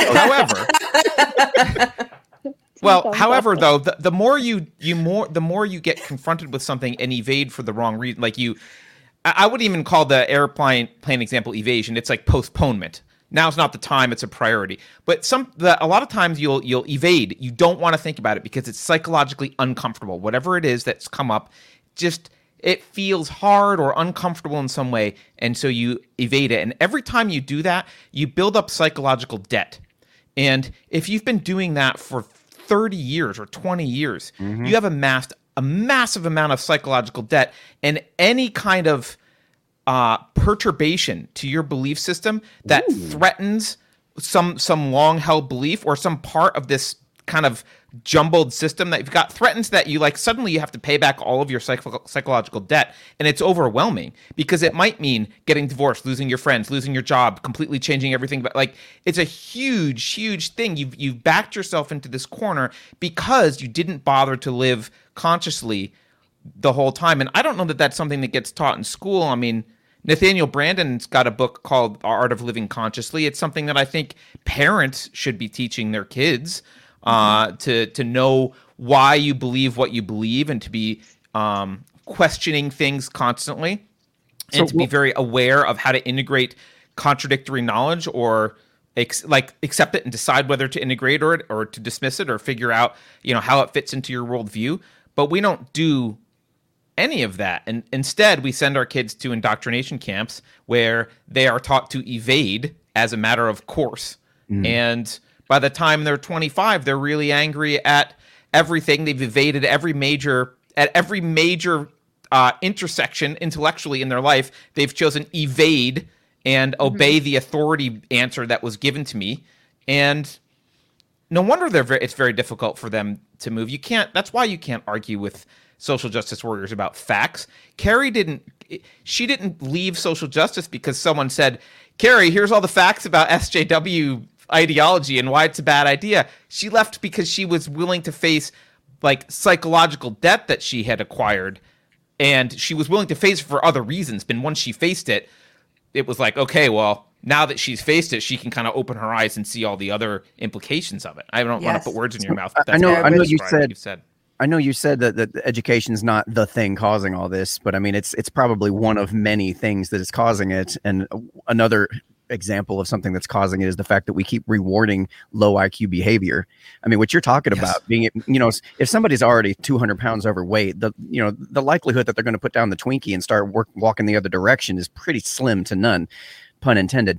But, you have the education system for one thing, you have the low IQ thing, you have the welfare state constantly, rewarding low IQ behavior. And as a result, you're going to get more low IQ people breeding into the population. As a result, over time, you will continuously see less and less of that high IQ ability to be able to face those things, to be able to turn around and have the strength and the willpower and the fortitude to be able to, face that debt that you spoke of, You have people that are 3 generations into a family now where for 3 generations back, no one knows how to hold a job down. Well, nobody's actually there's no knowledge in the family about how to do that. Yeah, nobody's actually seen somebody working. What do you mean no knowledge of how to hold a job down? Well, there's no family knowledge, like welfare and kind of being supported, having kids, welfare, being supported, having kids. Like you have kids being raised in environments where what seems like to you and I an obvious thing about how to show up on time, for example, and hold the job or do kind of basic self-responsibility, personal responsibility things just doesn't exist. I mean, even at a softer level, you can step back. You've got a massive amount of people who have no idea how to manage their personal economics. Well, they can't balance a checkbook if they had to, which you don't have to anymore because of the internet. But people that have no idea how to manage their personal finances. And that comes from being in an environment where you weren't taught that. And a great way to not be taught that is to be raised by people who never had to manage their personal finances. Well, let me sum it up a little bit for you there. It's basically you're seeing multi-generational single motherhood where the man has been, basically women are rewarded for keeping the man out of the house for not, they're trained to live off the government. They live off the welfare paycheck, the system and whatnot. And you have kids that are literally like he was saying that are third generation have literally never seen anybody in their immediate family or have a job. They've just kind of gotten used to, how you go get your welfare benefits, what office you go to, what number you call, what do you tell them? How do you say it? They're very good at learning those things, but they're not so good at learning, the hard work aspect, the work ethic, the, going to a job on time, and that you just don't see it. So you don't have it modeled for you. Does that make more sense to what he was talking about? Yeah, no, that's just not something I've seen at all. Yeah.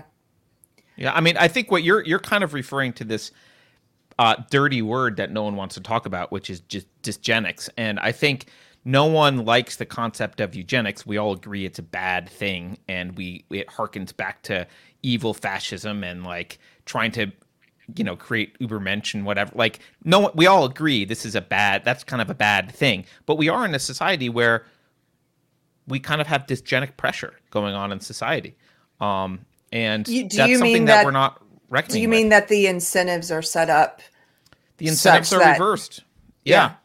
Yeah, and you have people who are successful and contribute punished, and people who don't rewarded. And I know that sounds harsh, I don't but think over time that has an effect on a population. Are punished. How are people who are successful? How are people who are successful punished? I mean, you can certainly control they're your taxed own out the destiny. wazoo. Yeah, they're massively taxed. That's a punishment. That's a punishment. It's a disincentive. Is what it is. Yeah. Maybe disincentive is a better word than punishment. A disincentive. Wait, having somebody steal I can tell you as an entrepreneur, money? It's a disincentive. Having somebody steal more of my money for doing a good job versus less of my money? I don't know. I live in New York City. We have crazy taxes. You have the worst taxes. Of course. It speaks to the human. But at no point am I disincentivized from doing the best work that I can. There's also a lot of do the best work that I can. There's also a lot of incentives for being successful. Sure. There's a lot of incentives for being successful. Yeah, not to mention sure. In reality, sans government good work, knowing that you can, make a life of your own choosing, that you're not dependent on the, government handouts to do something for you. That's a huge deal for me. Like, one thing I have always been grateful for is the ability to work, to earn a living, to take care of my own. If higher taxes is not a disincentive, then why do companies go to lower taxation areas to run their operations? Disincentive for massive corporations, sure, but I don't know that it's individuals. Incentive for individual businesses. Yeah, individuals. It's actually easier for an individual to move. I'm hearing about a bunch of people going to other locations because taxes have gotten ridiculous. I can't afford to stay here anymore. That's why people are leaving California and going to Texas, because it's cheaper. Like, they are it's coming a massive here. Texas disincentive. is open and California is under lockdown. It has nothing to do. People were fleeing California well before COVID. Yeah, that's been going on for years. Well, it's happening. Yeah, it's happening for both reasons. I just wanted to run this past you. I thought your analogy, Carter, about the plane writing the song was good. I just improved upon it by saying, if Leonardo DiCaprio was flying his private plane when leaving a climate change summit and is about to land it at BLM founder and avowed Marxist Patricia Culler's airplane hangar at one of her 4 mansions, and then he thinks of a song. You should think of a song. I'm just kidding. I thought that would be You're not allowed to talk about Patricia. I don't know that made the analogy any better. Oh, damn it. I just definitely a lot more descriptive. Facebook went back to suppressing the New York Post over their coverage of Patricia. Of what? That's why I wanted to work that in there. Yeah. They took down the Post. Yeah, the New York Post. What they did? Yeah. Alexander Hamilton's newspaper. So the Facebook. What? Oh, sorry. Can I ask you? I'm completely throwing you off where you were heading. Do you consider taxation to be theft then? Is that something I think that some taxation in order to ensure decent infrastructure and social safety nets is important. As compared to what? As opposed to not having those things. I agree with Libby. See, now that's okay. Now that's a false dichotomy. So that's where your problem is. You completely forgot about private owned. You forgot about charity. You forgot about churches. You forgot about. I'm not in favor of things like right. The other ways, water being privatized. I don't think that's. I definitely am. I don't think that interstate highways should be privatized. Yeah, I definitely think they should be. I tend to agree with Libby, and I know Carter agrees with Daniel. I disagree. Yeah, no. Check this out. This was a great picture that somebody told me. Imagine private roads where it's perfectly manicured. The lighting's perfect. It's safe. You can walk on them as freely as you want, drive wherever you want, and it's completely paid for by the businesses that own the surrounding area. Like, doesn't that sound amazing? Doesn't that sound amazing? I mean, well, I lived on a private road for quite a long time. And that private road did not have cable television because the residents of the private road could not agree on digging up that private road in order to install cable. That private road was never repaved in the years that I spent there. It is still not repaved. It is a disaster. People park at the end of that private road and walk on down because of the amount of destruction that it will do to their cars. So what I was actually describing was, the hallway in a mall. Like, basically, have a hallway in a mall. We already have that. That's not an interstate. Example. Sure. No, that's we a small. Also have the street that I grew up on, which is a private road. Right, in which you were very much incentivized to move somewhere else if that shit's not handled. Well, I mean, if no one on the street wants to pay for the road, it doesn't matter. Or you would be in favor of someone forcing them to pay for the road. It's still the example that you're talking about, right? It's still the example you're talking about. I would love if the city that I grew up in would just repave the fuck out of that street so that I could drive down it if I wanted to. Sure. But the people who live there don't want that. The people who live there want the road repaved and they can't agree on how to pay for it, who should do it, or if they should put cable in while they're doing it. So you should tax someone else who doesn't live there and force them to pay for your road because you guys can't agree? I'm showing you that your example is not effective in all cases. You don't have to agree with me about it. Oh, no, that's the beauty of it. If in order for things to, that's excellent. In order to be moral, you don't have to be completely effective in all cases. Like, not at all. But in order to end slavery, we didn't have to prove the city of New York City so that we can have a functioning public transportation. You've been on news stations before, haven't you? Sure. So I see that thing you're doing where you keep talking. Well, that's effective. Yeah, because you have to keep talking sometimes. Right. Okay, so I am so I just personally don't want to go down this rabbit hole. I'm going to let Daniel fight the battle. I'm not going to. Do we have to fight a battle? No, I'm saying I'm not either getting. We don't have to get into it. Yeah, these are just fun interactions to have. I like disagreeing about it. I do. I just want to, before we close soon, I do want to touch on Facebook banning the New York Post and Patricia. Any article about Patricia Cullors and her mansions.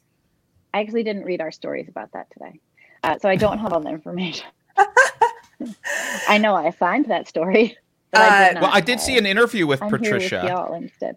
I saw that too. Yeah, I meant to watch it. It was interesting because she, first of all, she said, "Well, the right is accusing me of making they're implying that the money that I make from the BLM as an organization is what's going into these houses, and I don't take a salary from BLM. All the money I'm making is from," and then she proceeded to list a bunch of grift jobs surrounding the fact that she's the head of BLM. Right? Speaking engagements, book deals, blah, blah, blah. I'm like, oh, okay, so I get that. And then she used arguments that if she were an old white guy, would be massively vilified. But to defend herself in the hypocrisy of being a Marxist, she said, well, I'm using all this for my family. I'm doing these houses. I buy these houses to support people I love in my family, and they're black. So, this is me. Everything I do is for fellow black people that I love because they're my family. And it was so odd. The thing is, I don't have any problem with someone buying a big mansion in wherever it was, Topanga Canyon. Like, go ahead, buy your mansion, but don't claim that you're a Marxist when you're buying your mansion. Right. That's the thing. Right. And BLM also, the amount of money they raked in last year between like 2020 and the year before, I think 2019 was a little more than 3 million. Last year they brought in $90 million, and there's not really been a full accounting of where that money has gone, which any not-for-profit is required to do. I mean, we are in tax season, so perhaps that will be forthcoming. It actually reminds me of her interview. My fiance was telling me about that interview, and he said he made a great comparison. It reminds him of the televangelists of the 80s and 90s who would get caught, with these mansions and private planes, and they would make the same excuses. And it's sort of, and there's also that it's like a faith system in a way, like the Remember like Tammy Faye's Tears? Remember that? Yes. It's like she's Tammy Faye, a modern day Tammy Faye. Yes. Well, she also said it was racist and sexist to go after her. Right. Well, sure. Because everything is racist. Yes. Not racist and sexist. It's just racist. What was your word? I forget your word. What was it? Oh, that's something? Just phobismist. Somebody who studies it and educates on things of offense. I don't want to have the anarchy argument, but I do think that we can have it. We can have it. Let's do it. No, I don't even want to, because it's a long, drawn out argument, and it's fine. Yeah, that's a whole nother episode, isn't it? Yeah, but I do think something that we've been talking about is look at that. Hey, my phone. Something we've been talking about is a reason why I've started to consider, like, I was not an anarchist for a while. I was a more staunchly minarchist, libertarian kind of person. But one of the realizations that I had, and I think this discussion really reminds me of it, is I had this realization that it kind of doesn't matter what the rules are. Politics is irrelevant. The laws are irrelevant. I'm not completely irrelevant, but they're subject to culture. The people in the society, what they want to do always supersedes what they've written on paper that they're allowed to do. And the Supreme Court, I mean, we can go all the way back to the Supreme Court thing. The Supreme Court is a piece of crap already. It's been a piece of crap forever. They make horrible decisions. They misinterpret things. They already stick their fingers in the air and measure public sentiment and try and make rulings that are going to, stay with the times. They view the Constitution as a living, breathing document, not as something specific and clear that had meaning.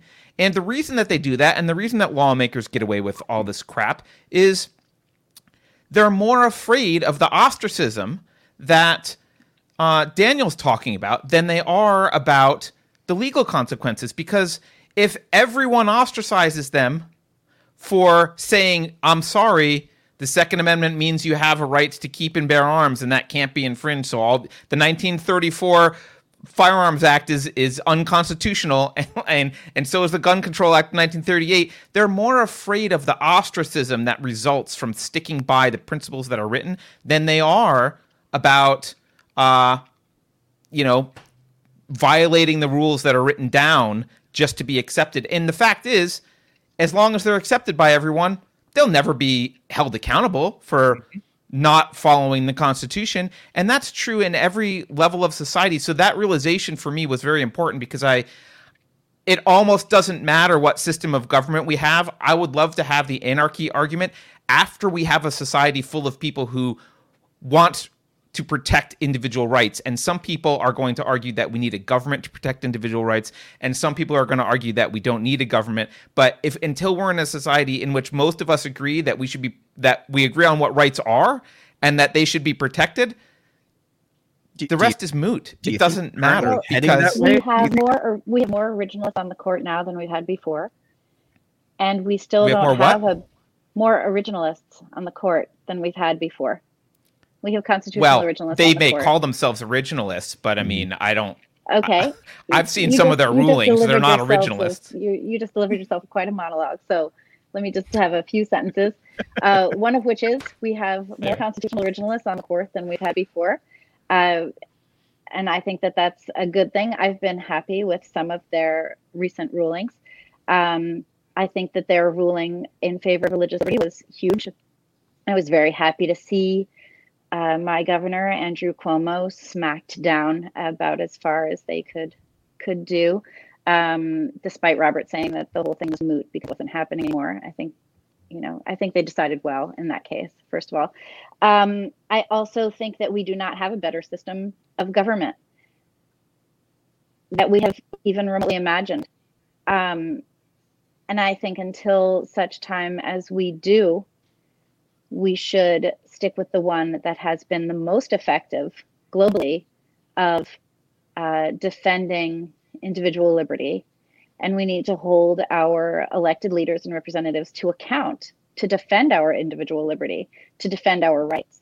And at such time as they are not doing that, we need to, vote them out.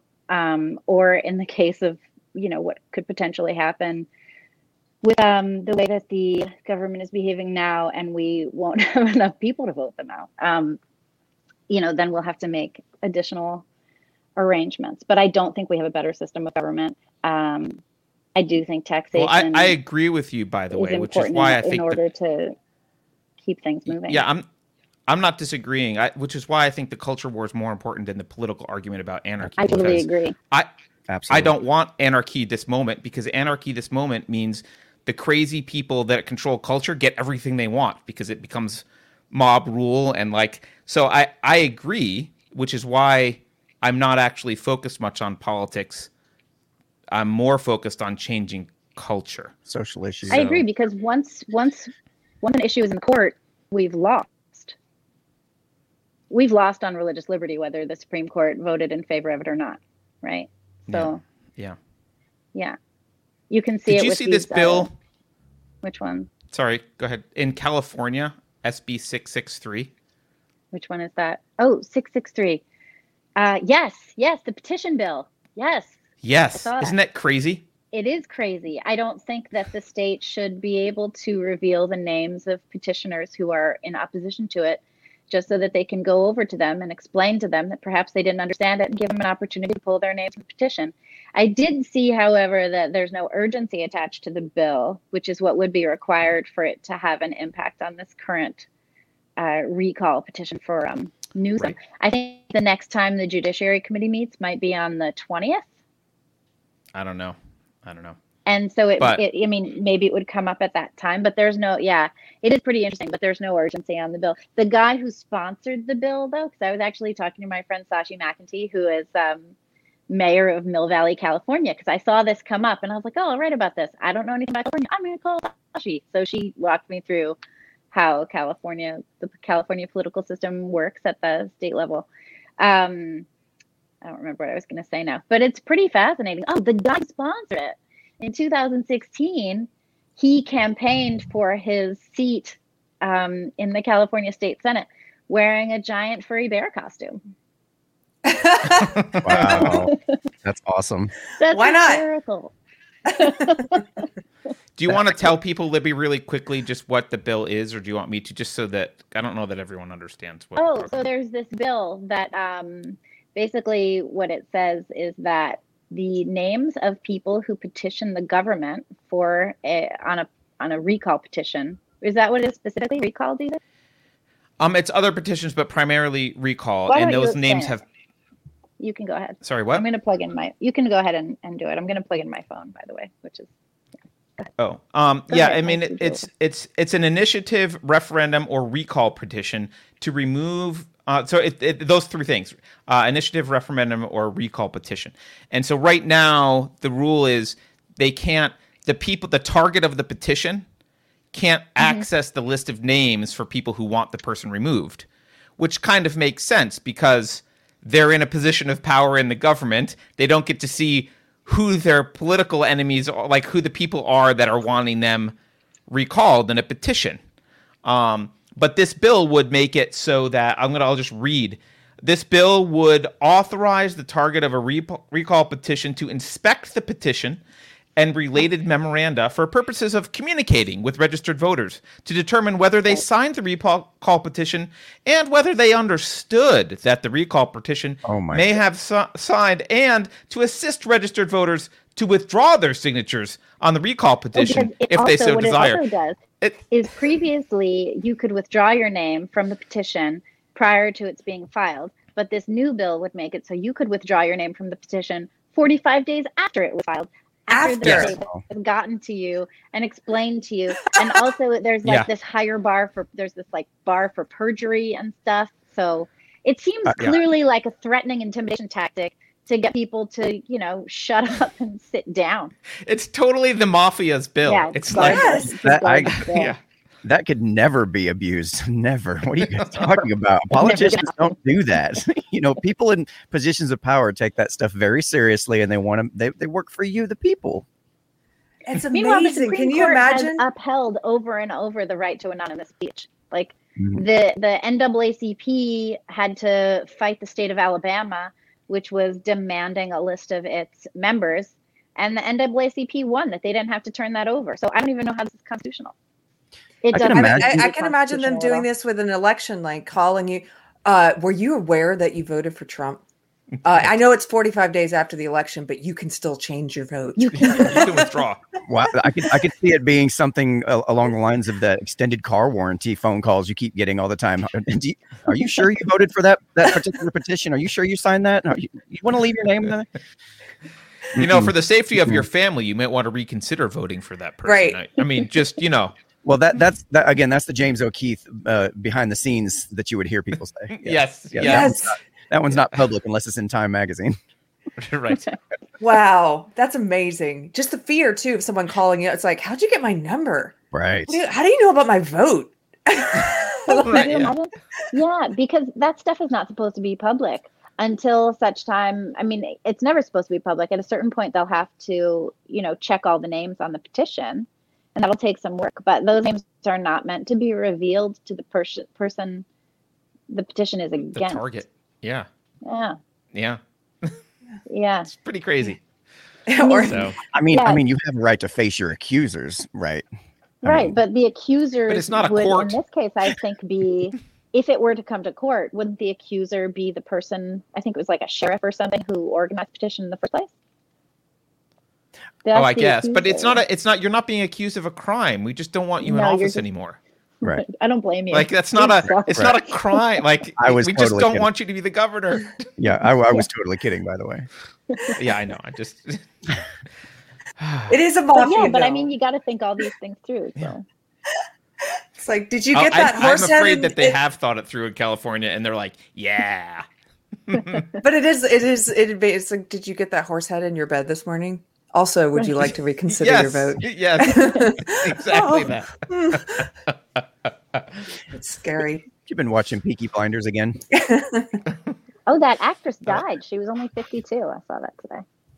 Wait, which actress? Random. Nothing. One of the Peaky Blinders actresses. Oh, wow. Oh, you're talking about the one that played that aunt? I never actually saw the show. I just saw that she was 52, and I was like, damn, that's young. Yeah, it's an amazing show. It is an amazing show. I haven't seen it either. I should. I got the hat. I don't watch TV much, I'm telling you. Once in a blue moon, but that's one of the ones I picked out, and I was glad I did. So, well, I'm so happy you guys joined us here today. This is our new Casual Fridays format with special guest Libby Emmons. Libby, tell people where they can find you. And also, wait, before you do that, anybody in the the Milwaukee area, Libby's going to be at the Better Discourse Conference this weekend, which is on Saturday. Oh, is that this weekend? Wait, not tomorrow. Is it tomorrow? No, it's next week. Next weekend. Weekend. Yeah, okay. So, it's on the 24th. Wait, Carrie, you're Saturday, you're moderating my panel, right? I think I am moderating your panel. So I'll be there. Awesome. Libby's going to be there. If you guys want to get tickets, you can still get tickets. It is at betterdiscourseevent.com. It's being put on by MythCon. And again, it's on Saturday, the 24th in Kenosha, Wisconsin. Mike Harlow is going to be there also. Jack Posobiec, Melissa Chen, just a whole range of speakers. Jangles, the SJW, will be there. Why Kenosha specifically? Unicorn pool floaty again? Oh, I'm totally bringing my pool floaties. Thank you for reminding me. I have to pack an extra bag. Wait, why Kenosha specifically? I just don't understand. Well, they're based in Wisconsin. I'm not sure why Kenosha, but seems like such a small being town. silly. He knows why Kenosha. Come on. Yeah. I don't know why. I know there was that trial. Yeah. But anyway, that's where okay, never mind. That's where this Saturday, betterdiscourseevents.com or .org, and you can tell people where they can find you, Libby. Oh, I'm at the Postmillennial, thepostmillennial.com. That's where I am. I'm on Twitter. And you're one of my favorite. You're one of my favorite writers. Libby Emmons at Twitter. Oh, hey, thanks. And favorite people. I'm going to have to start reading your stuff post-millennial. I can't wait to hang out next weekend. We're going to have fun. It's going to be fun. And Daniel. I think I haven't seen you since Washington. Yeah, it's been a while. It's like half a year. And then Daniel Wagner from Unframed of Mind. Do you want to tell folks where they can find you? Yeah, I've got a YouTube channel, podcast, articles, and whatnot. Everything's at unframeofmind.com. And I'm on all social media platforms at unframeofmind. Thank you guys. We have conversations without a condom over there. That's true. But you do have a mask, right? Because COVID. No. I sit less than 6 feet from my other host. And, we don't wear masks. Once in a while, I reach over and kind of touch his arm and stuff. You know, we're very flirty. Very, very. You guys have an interesting dynamic too. What? Yeah.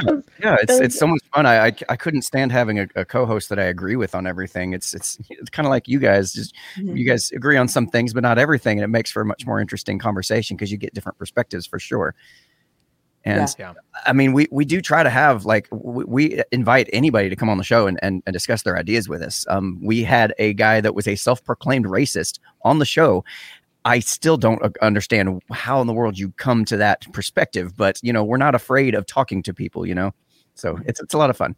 Yeah, it really. So you had Ibermex Kendi on the show? No, yeah, we do a lot of fun little skits and things too. There's one we just did recently with a box that fell off the back of a truck. It's on our skits list on YouTube. You ought to go check out, see what's inside the box. It's a lot of fun. I will. Carrie, do you want to? I just realized we have super chats we didn't read. I don't know if it matters, but I wanted to at least say thank you to the super chats.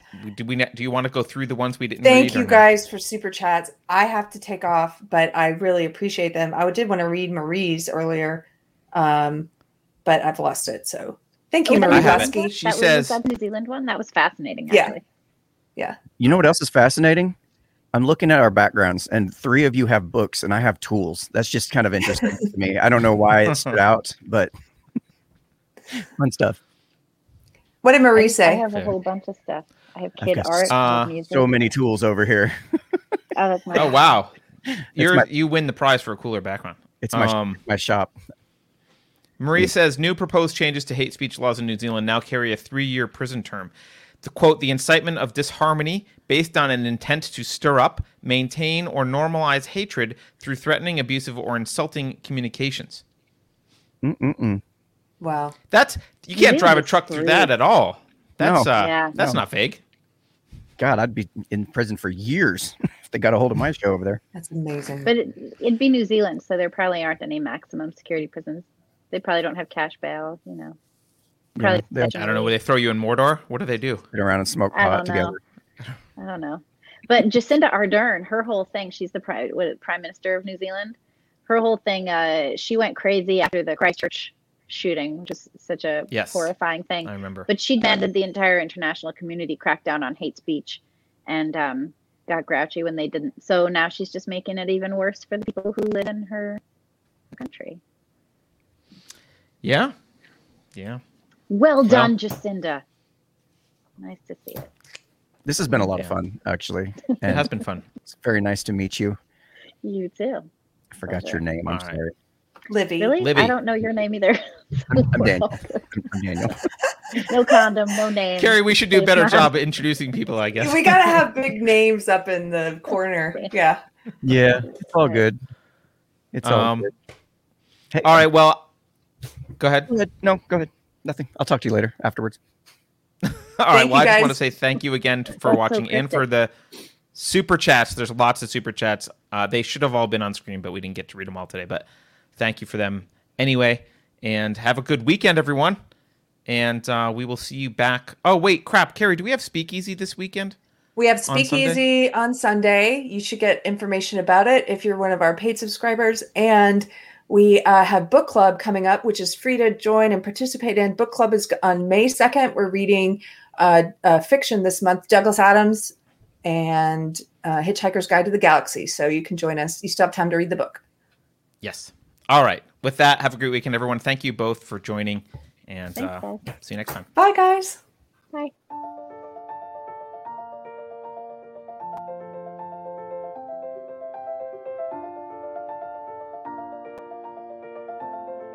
Thanks for watching. If you're new to the channel, we have a deep content library that includes interviews with everyone from Mike Cernovich to Megan Murphy, so go check it out. If you'd like to see more, please consider supporting the show by visiting unsafespace.com/donate. You can find us on all the major social media platforms, at least for now, and you can find a community of like-minded individuals on our Unsafe Space chat on Telegram. See you there.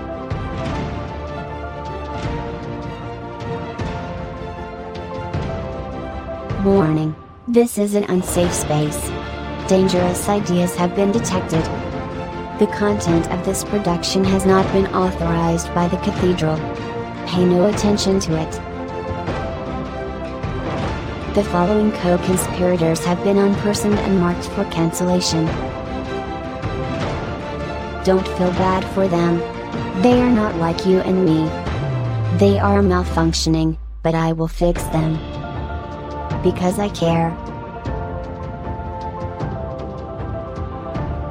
If you think about it, no one should be allowed to express opinions. But don't. Think about it, I mean. That's not your job. Thinking has been scientifically proven to be less efficient than compliance. Don't be afraid of change. Consider this. If we reset history, we are sure to be on the right side of it. Computer voice Curtis, never mind, that last line is fake news. Please disregard it and return to your safe space immediately. There will be cake.